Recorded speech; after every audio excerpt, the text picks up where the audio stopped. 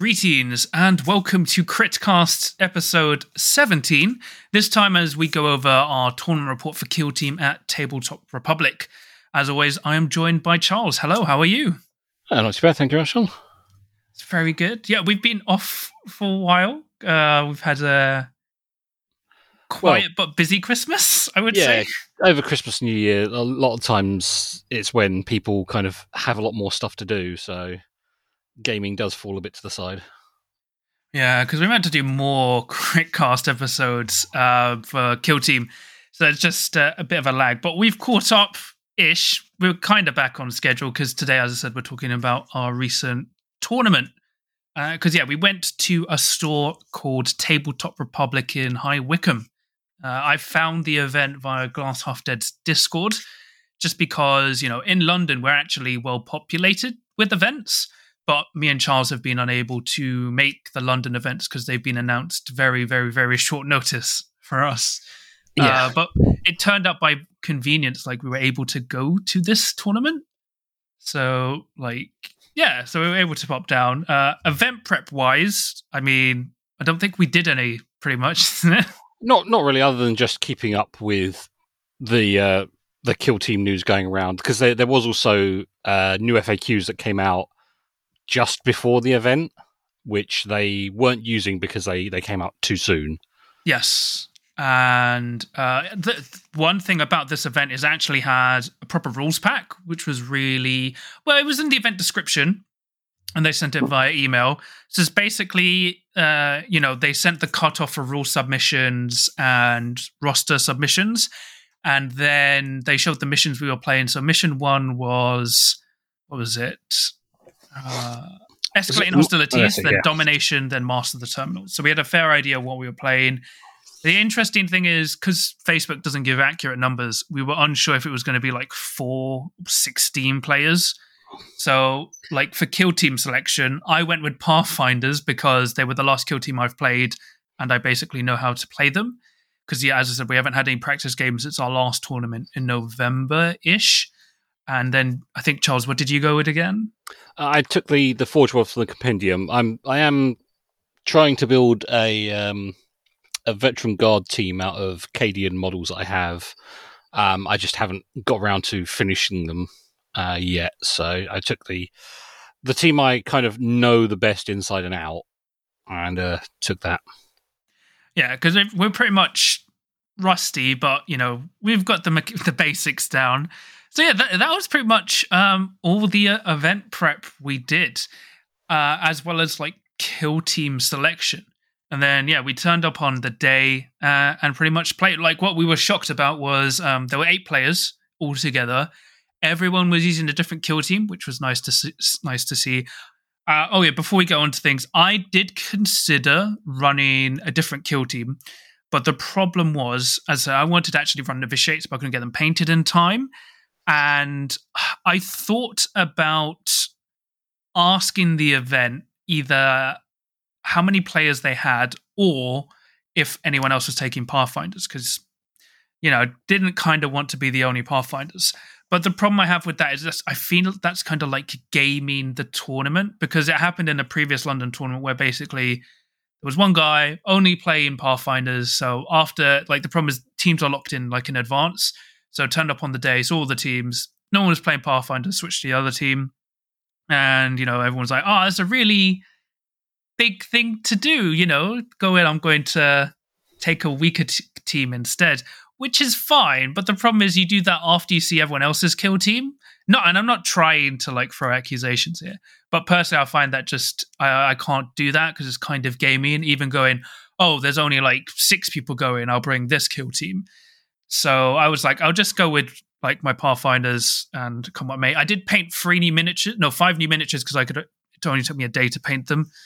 But because interesting, I discussed it with people at the tournament, and they were kind of the same. They were like, yeah, don't feel bad for bringing Pathfinders, and it's weird if you did, ring up and ask how many people are going to gauge what you want to take, because it just feels iffy. I don't know what your opinion on that is, Charles. The problem is, if you, depending on how far away the event is, for us, High Wycombe's not so bad. Even from my house, it was about an hour and a half in total travel time. So it's not that far for me to go. And if they did only turn out to be 4 or 6 people, it's not a huge thing. But if I've gone to, say, up to Birmingham to a game store up there, and I've had to travel for 4 to 5 hours, and I turn up and only 4 people turn up, I will have felt that I've wasted my time. I may still have fun on the day, but it will feel a lot worse because I've had to travel so far and there was a little turnout. But like on the event, it may have said like, oh yeah, 20 people interested / going to the event, and you only get a handful of people turn up. So there is a good thing for like contacting the store going, oh, can you tell me how people have confirmed? Just because sometimes you don't want to have to travel all that way at sometimes an expense to yourself to turn up to a very small event, which you are helping the event by turning up, but it does come down to a time versus cost versus interest. Yeah. But yeah, to doing it in a gaming way. So like, well, especially if you have to like pre-submit a force you're taking, and if he was going to change from taking Tau, like, why did he take Tau in the first place? Why didn't he just pick a different force? Again, that's a non thing. He did choose to use a different force, so that's up to him. But I mean, if you're considering to take what is arguably one of the best factions at the moment, and then you suddenly go, "Oh no, I'm not going to take it," and like, well, why did you bother choosing it in the first place? And it goes the same for anything in any game. Like if you're bringing the meta list and then you suddenly decide not to because you've seen the field, that's a bit of a gamey choice and generally is frowned upon in most situations. Yeah, so once again, I'm not trying to like throw accusations, but it's just specifically at this person, but it applies to anything. And especially if sometimes you get people who will take a less powerful list and then do the opposite and then take a more powerful list when they see the field. Yeah, I've seen people do that as well. It's mainly in Underworld. That's the funny thing. But yeah, outside of that, yeah. So I locked into Pathfinders and my roster, because I still remember that. So the easiest way to say it is I took a leader, a normal Pathfinder, all the specialists. I took 2 gunners with iron rifles. I painted up and took 2 more gunners with rail rifles. And then I painted up and took all the drones. So I took the gun drone, marker drone, recon drone, and then the pulse accelerator drone and the grav inhibitor drone. So that was my roster. What was your roster, Charles, if you remember it? My roster's been the same roster running the Forge World team, which is a Vanguard and a Ranger Fire team, both with one of each of the special. Both with a arc rifle and a plasma cavalry. I haven't made any of the arquebuses because again, it's a good gun if you can use it right. I just don't think I'm ever going to use a game where it's going to get used properly. A leader for both of them, and then 8 Sakarans with 3 of them as Rust Stalkers. 2 of them as Rust Stalkers, 4 of them as infiltrators, and then an alpha for both of them. And I've got most of them have got all of the infiltrators have got stub carbines. There's some of them have power weapons, some of them taser goads, just because that's how I built them when I was first building them to give me the choices. But it's the same thing I've been running, and I find it gives me the best flexibility of what I can choose to run. And I can get better rules for certain things if I ran the Forge World White Dwarf team, the Hunter Clade, but I still feel for my playstyle I prefer the flexibility of the Forge World team from the Compendium. Yeah, because I did actually encourage you to like take what do you call it, Hunter Clades. But, yeah, you actually have had more practice with the Forge World. And I do think the general Forge World team suit you better than Hunter Clades because Hunter Clades, you have to learn how to play Recon, and Recon makes you play the game very differently to other kill teams.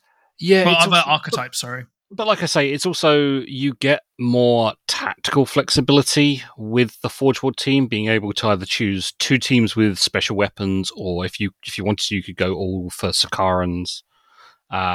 So you get a bit more model flexibility, whereas you don't get some of the special rules that you do get from the Hunter Clade. Yes.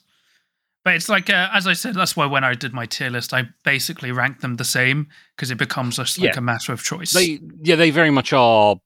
Unlike like we said previously, where you have the White Dwarf version of a team and the Companion version team, and like in the Warp Coven case, Warp Coven is much better than the Thousand Sun team. The Hunter Clade and the Forge World team are very much either one can do mostly what they can both do. They just do them in slightly different ways, and then one doesn't replace the other. It's more a play choice style.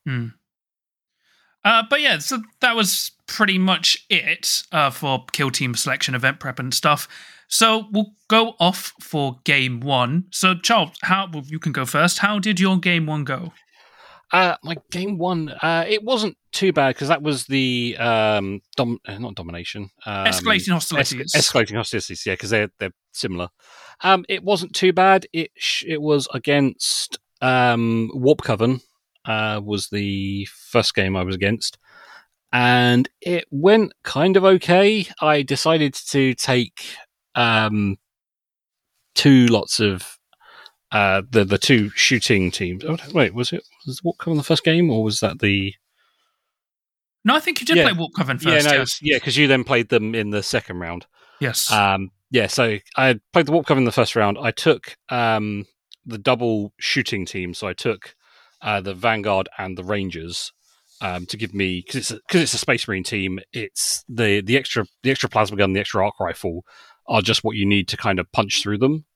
And I took the two teams. He had 3 sorcerers, 1 Rubric Marine gunner, and then 4 Zangors.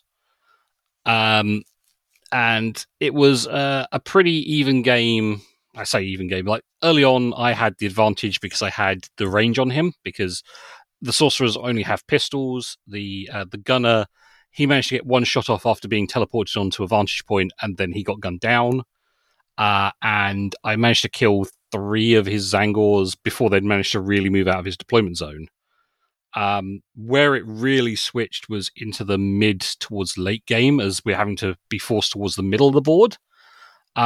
It was some really bad rolls on my side, combined with some amazing psychic power usage from the sorcerers, and some amazing save rolls.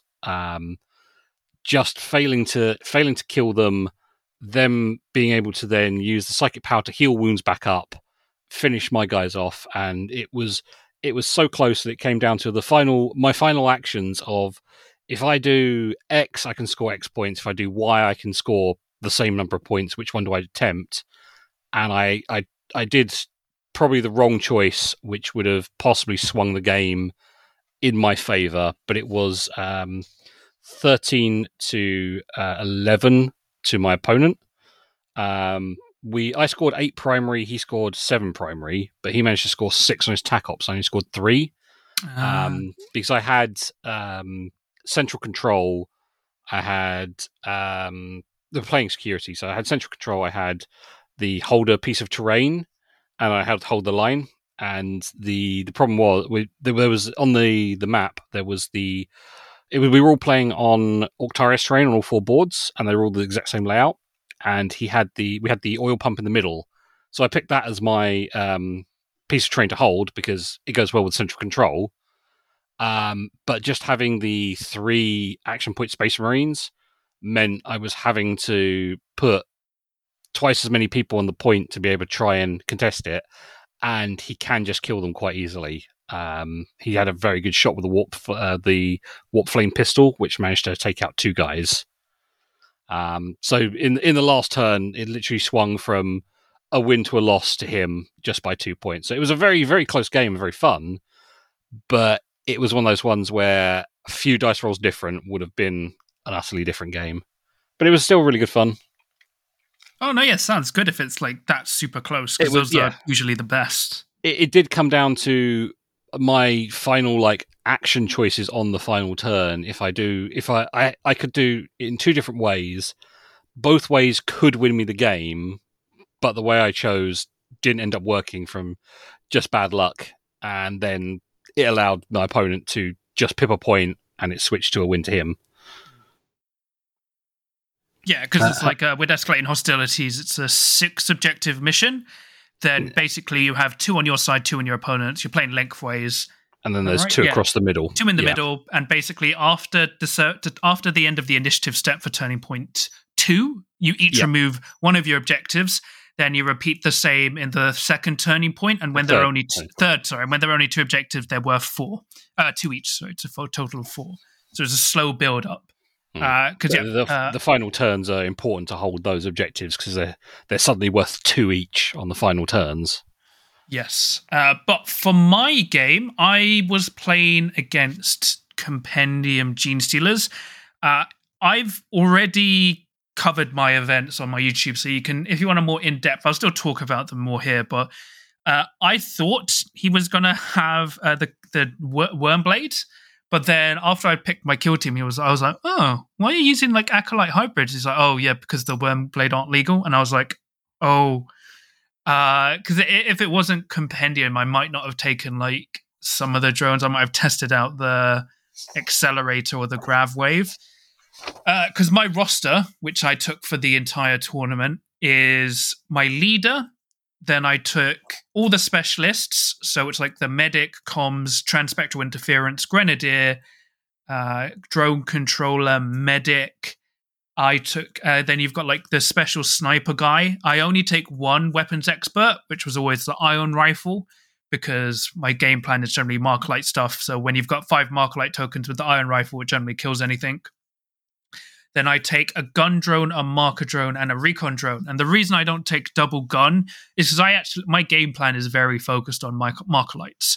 And I found when I was playing with double weapons expert, you're relying more on the gun just firing it by itself.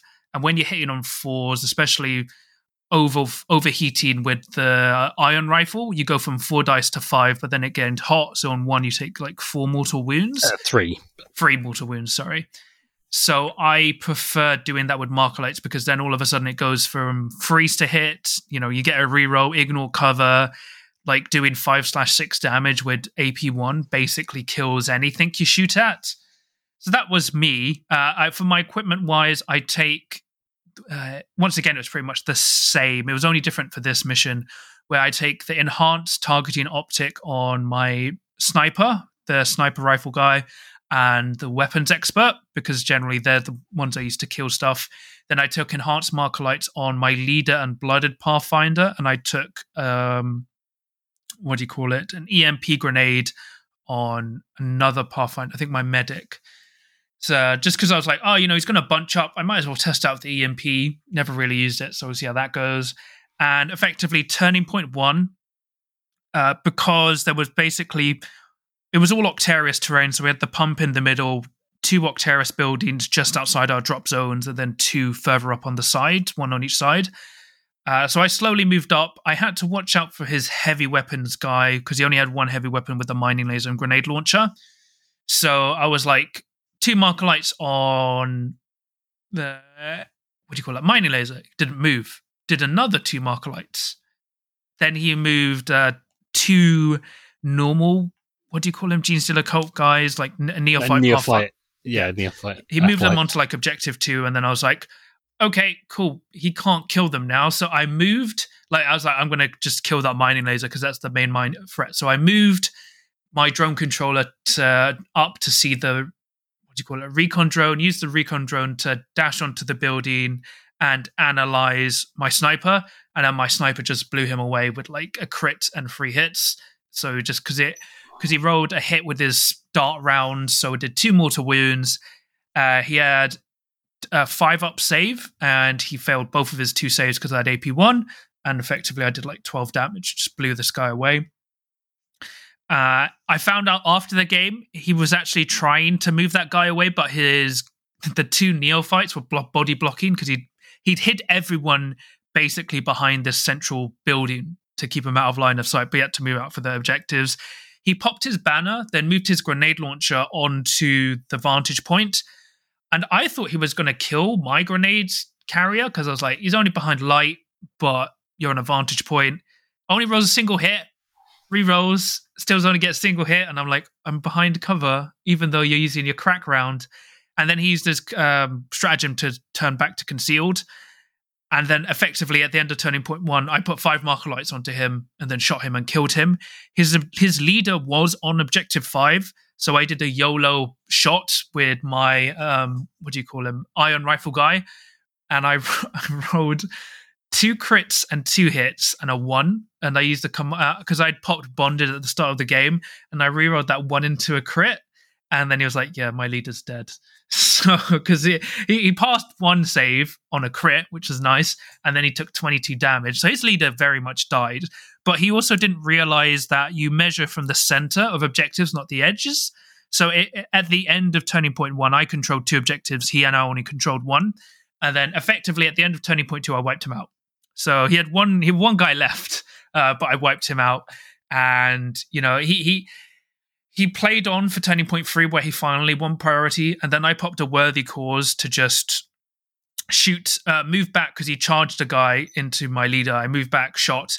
Then he charged my leader because I couldn't kill him, and then killed my leader, but he didn't score his tac op, which was, I think, in capture hostage and infiltrate, because I dashed back closer to my operatives, so he couldn't actually score that. And it ended 18-2. I can't describe it more than after I killed the gunner, the heavy gunner, and his leader, turning point 2, I just massacred everyone because they were effectively all in the open or chained. I did pop an EMP grenade that just wounded people because it's only 2/3 damage. And because he only has a 5-up save, I didn't actually roll any crits. I just rolled 4s to hit. So I only did 4 damage. Oddly, my drones were really effective in combat. He he charged 1 drone, died. He charged another drone. He killed the drone, but he took 4 damage back because my drones kept rolling crits in combat. And it was just it was rough. Partly, it was just mainly marker lights, really, because literally I could just marker light stuff and just negate what I wanted to kill. But that was pretty much my game 1. And to quickly touch upon this, we'll talk about the toilets, because I think I did this with a YouTube video. Toilets were really good. Probably some of the best I've seen. They had air freshener, deodorant, all of that. The only thing they were missing were a hand towel, so I would give it a 9 out of 10. I think you pretty much agree as well on the toilet, Charles.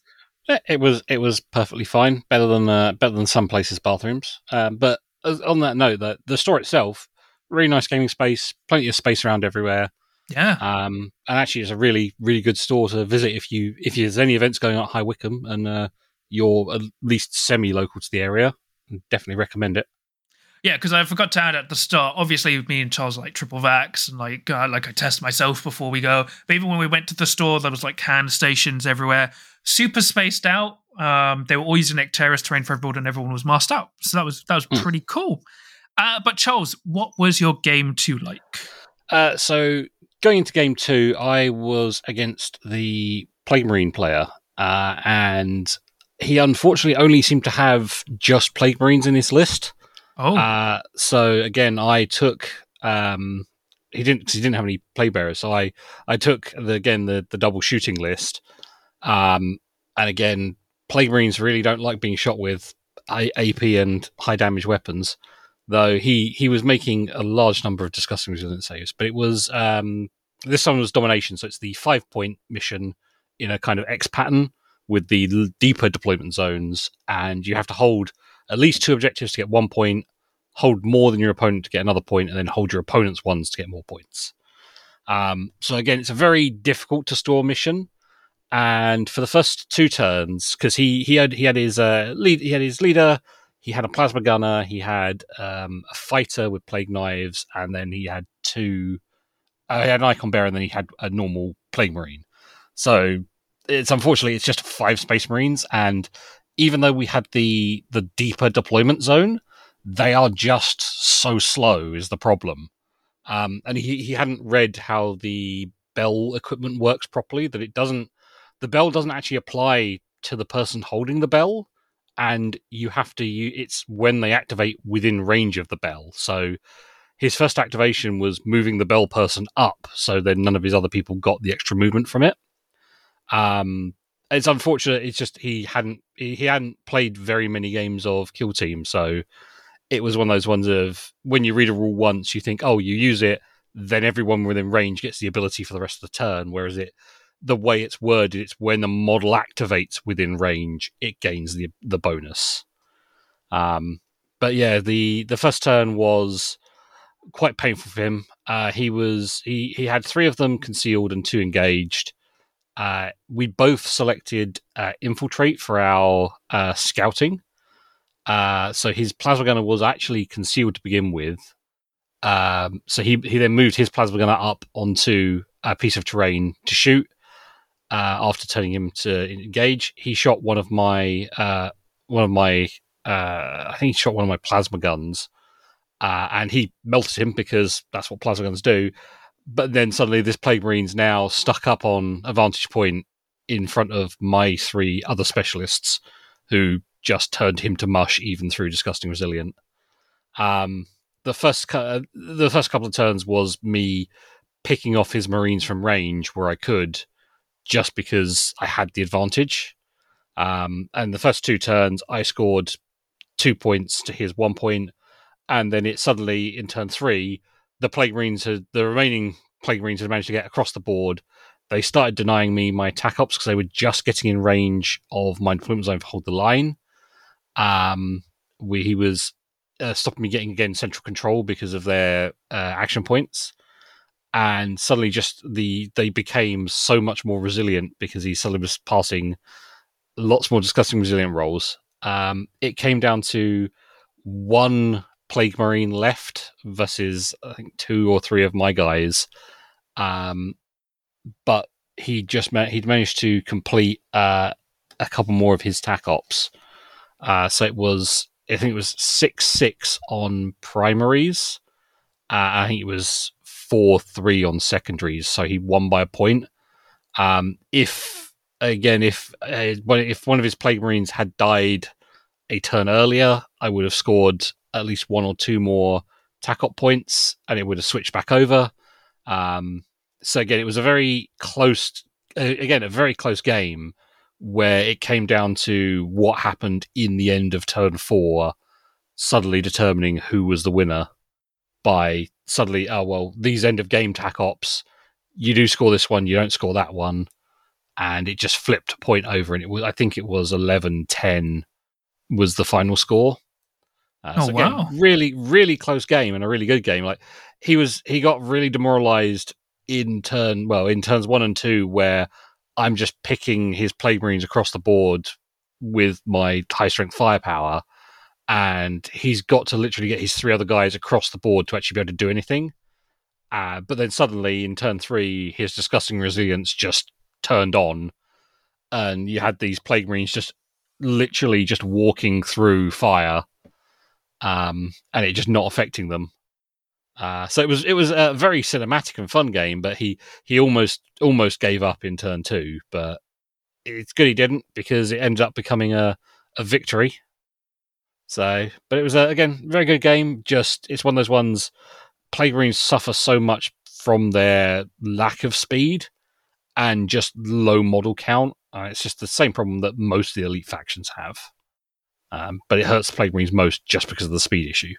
Yeah, because they're only 2 white, and even though their action point limit 3, so they can move and dash, and like the problem, even with the bell, if you play with the bell, everyone has to be near the bell, so you can't spread out. Yeah, you have to use the bell model first, and then everyone else has to be within range of the bell when they activate to gain the extra movement. So it ends up your forces becoming very clustered, and if you do try to split up to go for objectives, you're suddenly losing that movement ability.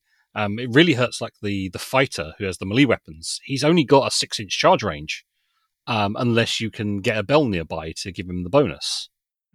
So it's a very difficult team to play, but if you can play it well, use cover. He also did use they have a dug-in stratagem that gives them an extra defense dice if they're in cover, or I think it just gives them extra defense dice, and that also really saves, because suddenly they go up to 4 defense dice. Wow. And Disgusting Resilience, and they are very difficult to shift then, even with like AP2 from a plasma gun. Yeah, that's crazy. But yeah, but like I say, again, it was a really good game. It was a narrow loss that happened in the end of turn 4, so it wasn't like it was a game over at any point. It was a very, very close game. How did your game 2 go? Yeah, so game 2, I ended up playing against the guy Charles played. Yeah, who had the same loadout. So he had 3 sorcerers, Soul Reaper cannon, and then the rest, I think, 4 Zangors.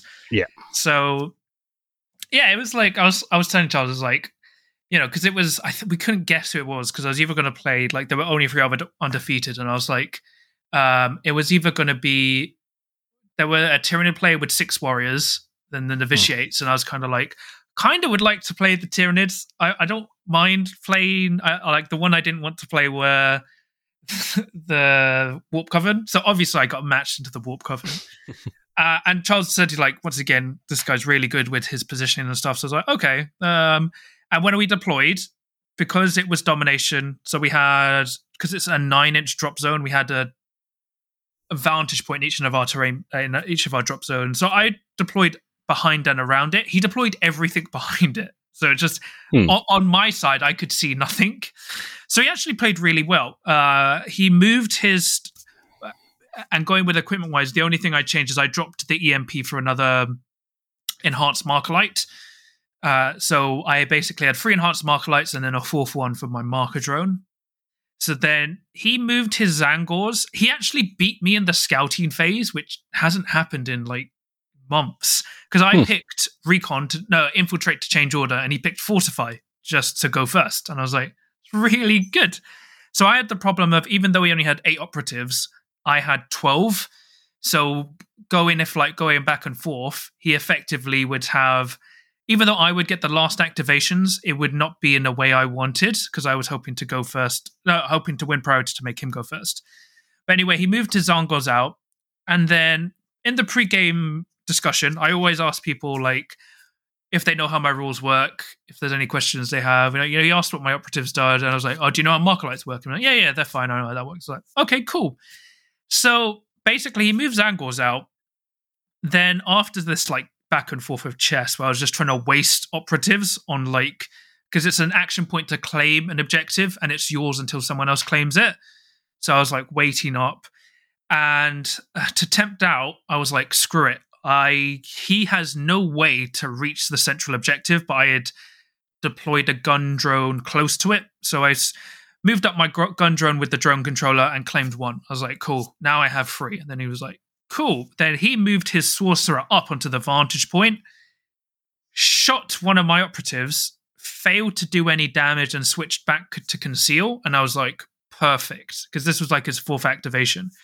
So I activated my Transpectral guy after that, put -1 APL on him, and just moved, because I was kind of going in a bait out position of I'm doing -1 APL, so when you next activate your sorcerer on turning point 2, it's 2 APL, so they're free. But that was just my back out bait, because then after that he moved a Zangor, and I was like, perfect. So then I started tagging him via concealed.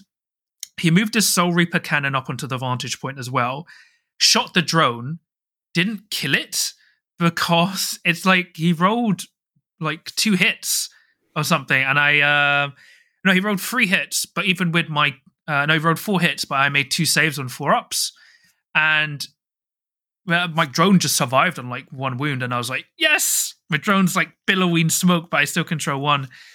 And then he teleported the Zangor near 1, not within range, but behind the barricade near 1. So then, because I now had 3 targets in the open, I ended up putting 5 Markerlights on his leader. I shot my Blooded Pathfinder had the enhanced Markerlight, so she enhanced Markerlighted his sorcerer up to 5 because he had 3 by then, and then just shot into his Soul Reaper and did a crit and 3 hits. So then that Soul Reaper went down to 4 wounds just because of he was oh my gosh. And then I switched my sniper to engage, blew his sorcerer away because I was the sorcerer had 4 Markerlights, but when I shoot with my sniper specialist, he has enhanced targeting optics. So I was like, cool. I rolled 2 crits because it has lethal 5 up on the engaged profile. So you automatically take 4 mortal wounds. And then I just rolled 2 more hits. So I had 2 crits and 2 hits. And he was just I can either take 3 5-ups in Vons or 2 armor saves. And he's like, I'll take 2 armor saves because technically that's better than the 5-up in Vons because I was ignoring cover as well. And he only saved 1, and his sorcerer just exploded. Then I just did. I ran up with my ion rifle. What do you call it? Yeah, my ion rifle. Who just shot at the. No, it wasn't my ion rifle. It was just a normal guy. I think it was my leader. He moved up onto the vantage point, shot his Soul Reaper, killed it, and then my ion rifle just did a YOLO blast onto the Zangor and killed it. No, not my. It was the recon drone. Sorry, the recon drone. I was just like, the recon drone is just going to waste a shot, and then rode because he had like one marker light on the Zangor. So I rolled 3 hits. I rolled a crit and 2 hits, and then 2 1s and a 2. So I got to make 3 rerolls because it has ceaseless because it can reroll the 1s, and then it just killed that Zangor because he didn't realize what marker lights did because he was like he thought marker lights were just rerolls. I was like, oh, I'm so sorry. No, I thought you knew. And he's like, oh, because basically I was tagging a sorcerer because I could see his spear because it was so tall. And then, so at the end of Turning Point 1, I controlled 3 objectives. He controlled 2. And like I'd killed one of his sorcerers, his Soul Reaper cannon, and a Zangor. So he was down to like 5 operatives. I win priority for Turning Point 2, throw a melter on his flying sorcerer who was hiding behind a heavy terrain, knock him down to 1 wound. He moves and dashes. He dashes over to claim 1 because he has fly, moves back to hide. Then I effectively rush the point, kill his other Zangors, and then kill the sorcerer for Turning Point 3 because I move up with a worthy cause because I left a guy on 1. So a worthy cause point blank to sorcerer who's on 1 wound and killed him. And then, I wiped out all of his guys apart from 1 sorcerer for Turning Point 4. He had the tack up where he had to control 1 because I had to nominate an objective for him to control, and I had to kill one of my operatives, which was the Transpectral. And he did fire a Warp Blast at him, but left him on 2 wounds. And so effectively, from Turning Point 4, I was controlling all the objectives. And my tac ops, as I should have said in the last game, were Plant Signal Beacon, which I think is the best for recon, because you just have to drop it within red of the drop zone for 2 action points. So I use the comms to give someone +1 AP to move up and drop it. And I usually do that as my last activation because any operative can do it. And once you drop that, your opponent has to come over and pick it up to stop you claiming it. So you get 1 for just holding it and 2 for doing you get 2 for just dropping it. And if your opponent picks it up, you don't score it. But obviously, he had no way to stop it. And then I picked Overrun. So have operatives in every quarter and kill more, faction tac up 3. So kill more while engaged. So I got 16 points on that because I couldn't max out primary. I got 10 on the primary to the 12. And it was just... It was frustrating for my opponent because I told him he was playing really well with his positioning and everything. It was just the marker lights that screwed him over because he had to come out to engage. But even while he was concealed, because I can marker light you if I see any part of your miniature, he just basically, the moment he put out sorcerer dies. And there's nothing you can do about that. The marker lights you only have to be visible for, not in line of sight. Yeah, so I could just... I can see your cloak, I can see your spear, your marker lighted. And that's pretty much how the game went. Like, once I killed his key pieces, he just didn't have the firepower or numbers to contest with me. So I only ended up using like 1 or 2 operatives just because I could sniper his key pieces. But that was my game 2. Very enjoyable, very good opponent. Unfortunately, I just got marker lighted, which just sucks. But Charles, how did your final game go? So in the final game, I was playing against the Genius Occult player you played in round 1. He hadn't had a great time in his round 2 either. So we went to the last round. We're playing Master Terminals, and we've played this one several times now. We know it's a very important game where you need to score points early, and generally, if you can score a few points early, you can cut your opponent out from being able to score primary points. But again, much like again, it's on the diagonal. The train was a slightly different setup, but I took the Vanguard and I took Sakarans this time, and I took Sakaran Alpha, and then 3 more normal Sakarans with infiltrators with 2 power weapons and stub carbine, and 1 with taser gun and stub carbine. Just because they're a really good range and melee choice. So I know they do have some decent melee fighters on the Genius Occult side. Again, we deployed. He won the roll off for choosing attacker defender. He made me defender, so he could choose the first objective. So as defender, I basically hid the majority of my force behind the piece of Victorious terrain that was in our deployment zone. I put my gunners near enough to the corner point so they would be able to just move straight up onto the vantage point in my turn and fire round. I put 3 Sakarans going up my left flank, which is going around the long way, and one going on the right. It comes to the scouting for the first round, and I win the scouting. And I just go, okay, well, I took the servo skull on my leader, so he could do the mission action for one less. And the way the terrain was laid out was just outside my deployment zone was one of the scramble piles. So I scrambled my leader across that, and then he dashed away from that, and then he was in range of the objective but basically between our two left-hand sides. So he tagged that one for my first action. It's a very risky maneuver because it was throwing my leader right out in the open, but I knew it would score me a point early, and my leader can take a hit. I was lucky. His return fire was to move his heavy stubber. Is it? He's got or mine. I think it's heavy stubber. He moved that up onto the vantage point, shot at my leader, and it didn't really do much. He did a few wounds just because he just had some bad rolls, and it just was a bit of a bad turn for him, as the way he'd also deployed some of his guys is he deployed everything concealed because for one command point they can, in the first turn, change their order.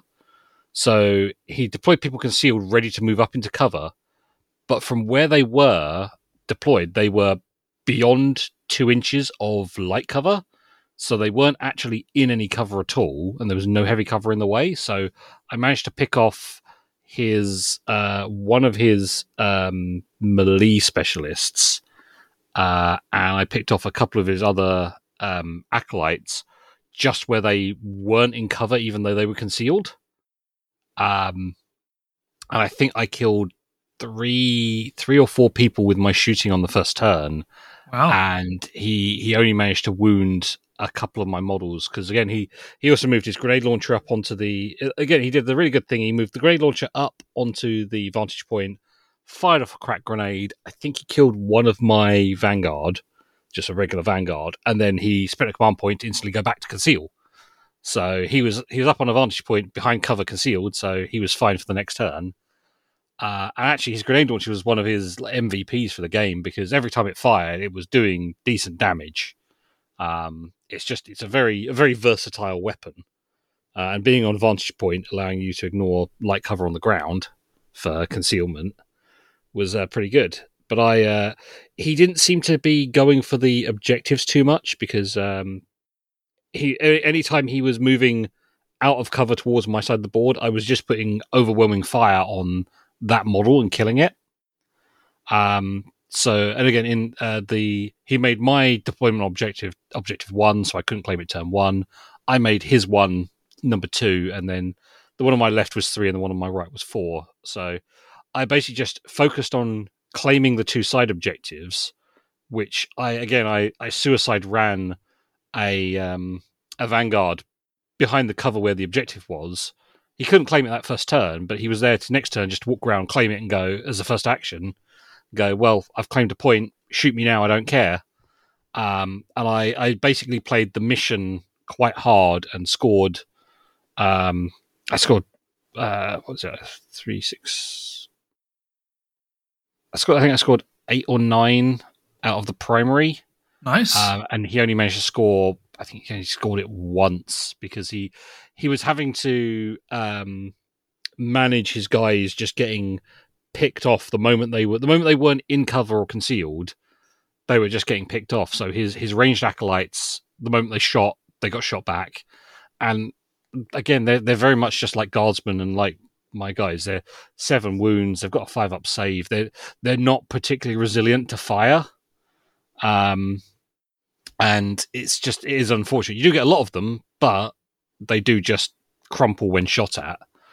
I managed to kill his rock saw before it actually managed to really do much. And I managed to sneakily take out one of his other melee specialists because there was a building on our left hand side that was kind of like towards the corner. I ran one guy up right past it so he could shoot round it because he was in concealment from the rest of my force, who then proceeded to fail to whiff and do no damage. He then went, okay, well, I'm going to leave him there because I know he should be safe. And then I had another Sakaran who also ran up the same side, who could get into another position where he could see without being blocked. And unfortunately, he then gunned down the guy. It was just not going very well for him. His dice were not helping him at all. I would say, particularly good dice in that game. I got probably better than average rolls on everything, barring a few rolls. But again, I played the mission very hard and scored a lot on the mission. He managed to. I had central control, which I could very easily do with getting my objective on my side of the board, and then going close enough to get the central control. I had hold the line, which he actually managed to deny one turn by just running a person right across the board at me. And then I had the hold a piece of terrain, which I chose the piece of terrain that was by objective 4, so that he either has to go and contest it, or he's not going to go and score another point on turn 4. So I think it was 9 on the primary and 4 on the secondaries, whereas he only managed to score one primary and like 2 or 3 of his secondaries. So it ended up in a quite a bad landslide. But from Harry saying most of the day when his games were very much along the same lines as he'd do something or set something up, and then the person would just get gunned down. Especially when he was playing against you and the Markalites, and it's like there is no, unless you can physically hide the model behind something completely, and there is no way to see it, Tau will just shoot you dead. So yes. They nullify a lot of stratagems that you would try and put into place, like, oh, well, I'll just conceal by this heavy terrain. They go, well, there's 5 tokens, you're not concealed. And unless you're a gene stealer, you're not safe. But yeah, we still played the whole round, we still played the whole game, but it by turn 2 and into turn 3, it was a very much one-sided win to me, because he was never going to get enough points from primaries to contest. And he just wasn't able to score his secondaries either. So it was not a closer game as either. It was still I still felt it was a good game, and he did have some really amazing shots with his grenade launcher. But his defensive rolls were just terrible. They were just, not a single one was passing. But it did end up a win. So I went 2 losses and 1 win. Not as good, but both my round 1 and round 2 games came down to final activations and final dice rolls, and both of those games could have gone the other way.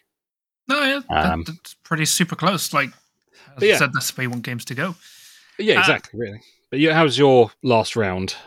For my final, I was playing against Novitiates, so the other only undefeated kill team, also master the terminals, same loadout as before, etc. So this guy is LT Badman or something in the Glass Half Dead Discord. I didn't realize until after I played him. So he's known around there, but he was doing well with his Novitiates. So basically, we both had a vantage point in our terrain, in our drop zone. But you could only sit on the back edge. You couldn't actually get close to the wall, which was a nice way. Yeah, you couldn't start in cover on it, was the thing. So I had my blooded and sniper specialist on top, and then he had his crossbow lady. So for scouting, he picked recon. I picked infiltrate. So he reconned her up to the wall because she can fire while concealed. And then what I did in my strategy phase, because I won scouting, I picked recon sweep, because I pre-measured, so I had enough movement with that dash to dash up to the walls. So I moved everyone up the right-hand flank and onto like behind the light cover on the vantage point, so they were effectively safe from his shooting. And then I realized I deployed my drone in the middle, and then I realized, oh wow, I can grab his objective in the top right, which is on my right-hand flank, and then the one in the bottom left easily. So I went first, activated the drone controller, who moved up, activated the drone, who just moved on to the objective in the corner because he was the attacker, so he'd turned off my objective first. And then I captured his top right, and then he was like, oh. So then he used a sniper lady who had the free active faith equipment and shot my transpectoral specialist, who I had left within blue of my medic. And then I was like, cool. So he shot and then dashed off moved off the building. And I was like, perfect. So, because I knew he had no way to get to my bottom left objective. So then he claimed his, but what he missed was because his crossbow lady had her gun and cape sticking out, I could still marker light her. So after this moving back and forth, because he had no more shooting apart from his plasma pistol, because every turn he was popping, my pistols have no range limit. So I got I got 4 marker lights on his crossbow lady, and one of my last activations was moving my Pathfinder with the sniper specialist off of the building behind light cover where you could see the cape. And then I was like, he has the +1 marker lights, you have 5. I rolled 2 crits and 2 hits. She died, so I eliminated her. And then I had to use my blooded Pathfinder with +1 AP to claim the bottom left. So even though he was the attacker, I'd scored more points turning point 1. Turning point 2, I popped Montcar, and then because drones benefit from Montcar, I dashed up, marker lighted someone there with my drone controller, then activated the drone, who then claimed the point again, dashed over the building for free with fly, and then shot his flamer point blank. He used faith dice to save his flamer, but I'd injured his flamer, which was the biggest thing, and my drone was now body blocking his flamer, so his flamer couldn't move, dash, and burn my entire right flank. So I was like, perfect, it's going for me really well. But the problem was, because of his faith dice, because it's easier for them to change defenses into successes than it is to change attacks, because I guess it's better for them to be defensive. So if I wasn't rolling 4 successes, I wasn't doing any damage, because I was just like, I couldn't marker light enough to stack, because I was like, I just have to control the points, because he picked security for his TACOP archetype. So turning point 2, I managed to claim all of the objectives. He claimed none. Turning point 3, he claimed 2 of the objectives. I claimed 1. And then turning point 4, I claimed 2. He claimed 1. And we were dead even, because effectively I was killing one of his operatives, but he was ahead from the first few turning points of killing mine. So we were tied. He was doing some very good body blocking with his chainsaw lady, because I kept putting -1 action point on her, so all she could do was just charge into stuff. So when she finally charged into something, at the end of turning point 3, I'd moved back and had given my Grenadier +1 APL, so moved back, melter bombed her, she disappeared. And then, so turning point 4, I was baiting to contest central control, because I denied it. He got it turning point 1. He got it turning point 2, sorry. Didn't get turning point 1. No, I denied it turning point 1. Then he scored at turning point 2, didn't score at turning point 3. Turning point 4, he needed to score it, because he had scored hold of the line. So then I baited him out, like, yeah, go for it, like, not telling him to go for it, but he went for it. So then for my last 2 activations, I was like, cool. Drone, what do you call it? The comms guy gave the scout, the marker drone, who was on the left flank, +1 APL. Then I drone controlled him to move him, so he was in red of his drop zone, and then dropped the signal beacon, because he can do mission actions while drop controlled. So I managed to win by 2 points, because if I didn't do that, it would have ended 9-9. So I managed to win 11-9. It was really super tight. As I said, like, because his Chalice lady because the annoying thing is the objectives were right next to the wall of these heavy walls. So his chalice lady was sitting behind the wall, claiming the objective, but also getting free faith points every turn. And it was so hard when you just can't target her because it was like, because it's 2 faith points to turn a failure into a success. And then defensively, it's 2 faith points to turn a success into a crit, 3 if you're doing it for an attack. So effectively, he was just going like, I'm not dead. And I was like, oh. So like the only stuff I was killing if I had AP1 and I was just rolling more successes. But yeah, it was super, super close as I had to fake out to get that win because I was just like, I only scored Faction Tac Op 3 once. I should have switched to Faction Tac Op 2 because I would have maxed that out by end of turning point 2. And Overrun, I didn't score. Probably shouldn't have picked that. And once again, it was Plant Signal Beacon that won me the game. So that was my game 3. Very, very fun, but tough. And then for the event overall, as Charles said, you had 2 losses and a win.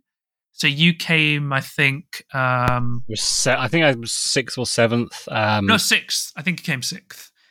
Yeah. And I... could have done better if it had gone, but I'm happy with it still. Yeah, I mean, you did pretty well considering like the lack of practice.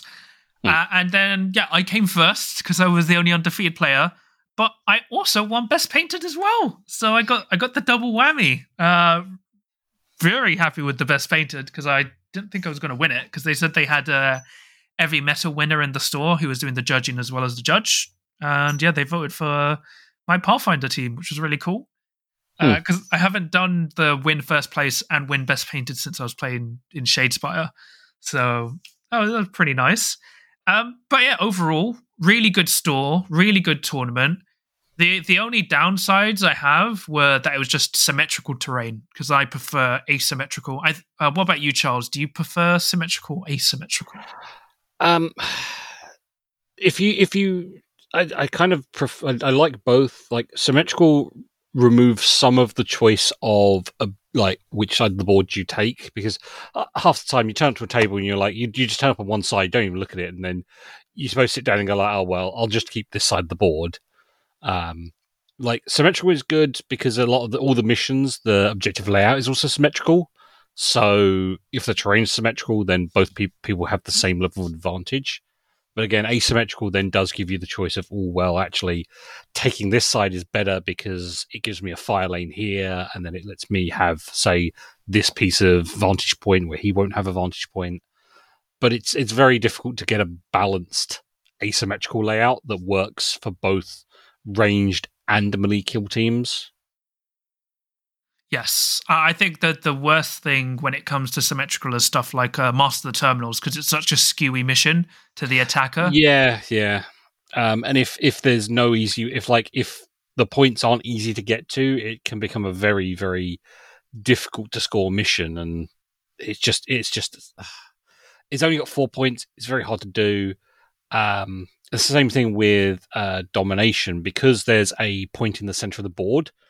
You have to you can't put anything in the center of the board because you need that free for the objective marker. So even with a symmetrical layout or an asymmetrical layout, you've still got this kind of like gap in the middle of the board that becomes a horrific fire lane. And that again comes down to you got to make sure you don't put too much vantage point too close to each player's side so they can just shoot across the board.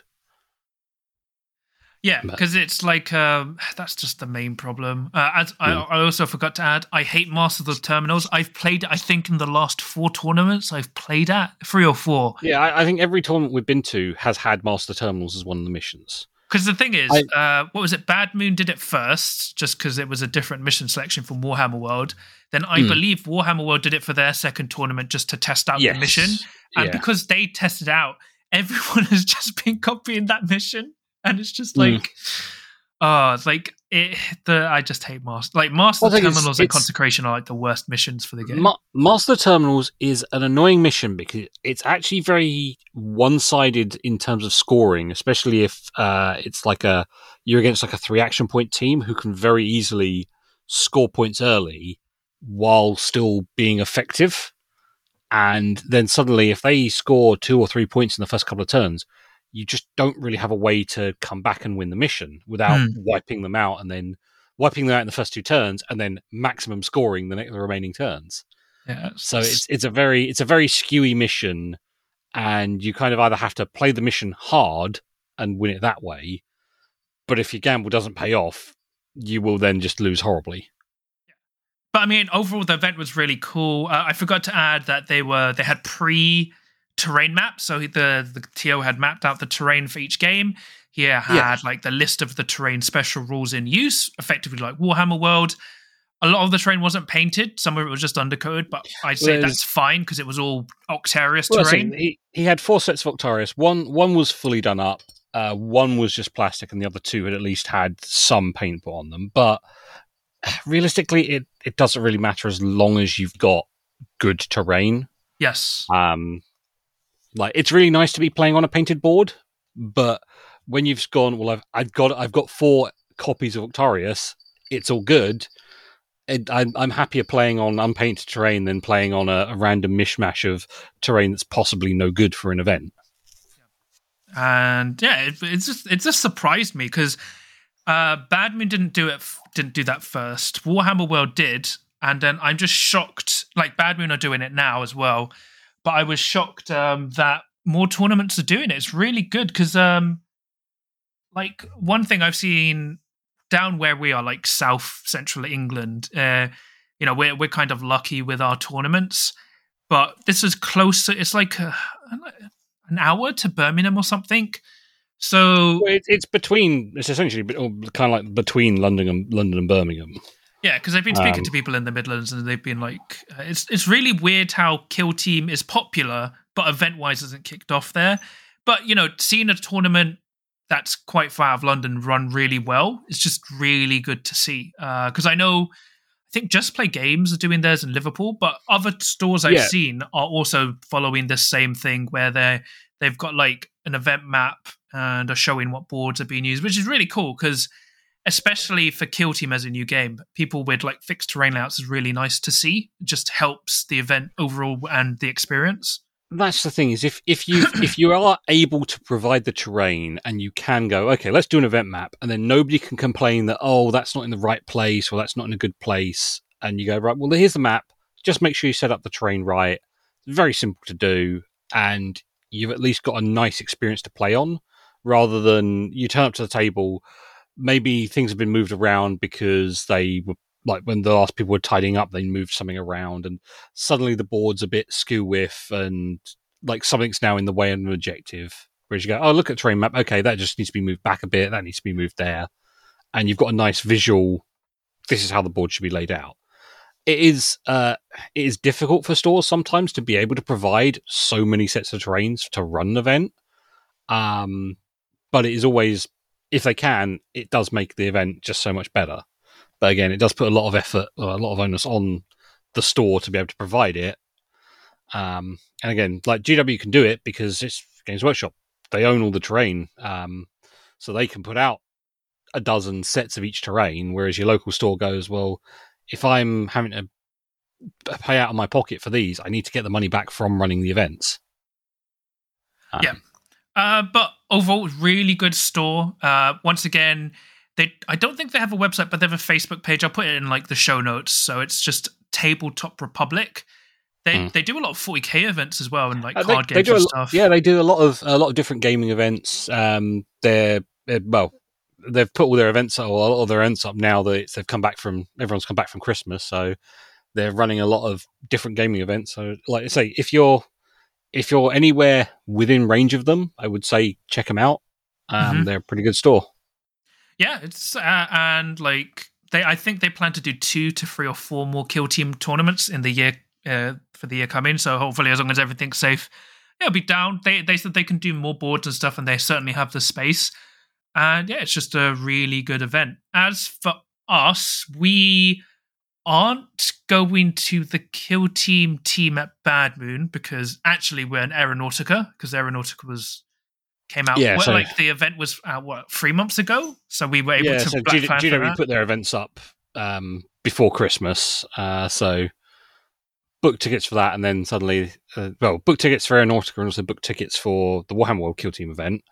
Yes. And then Bad Moon is now, or the people running at Bad Moon have put their events up, and it's unfortunately crossing over, so can't go to that one. We should be going to the team event as well, but that's looking really fun because the interesting thing about the Warhammer World team event, so they have an interesting team selection where each person has an attacker and two attackers and one defender, but the defender gets to pick the mission and board you play on.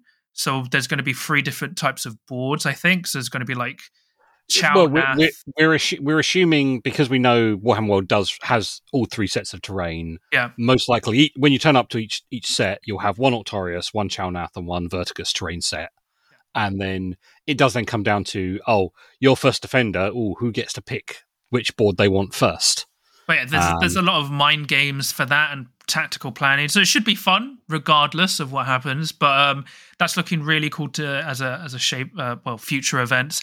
Nothing on that front for the otherwise, but we're just going to start playing more again because we have more free time. Well, that's it. Yeah, it's now going back into free time. It's just like, all right, when's an event going to go up? Is it a weekend that I'm doing something else on?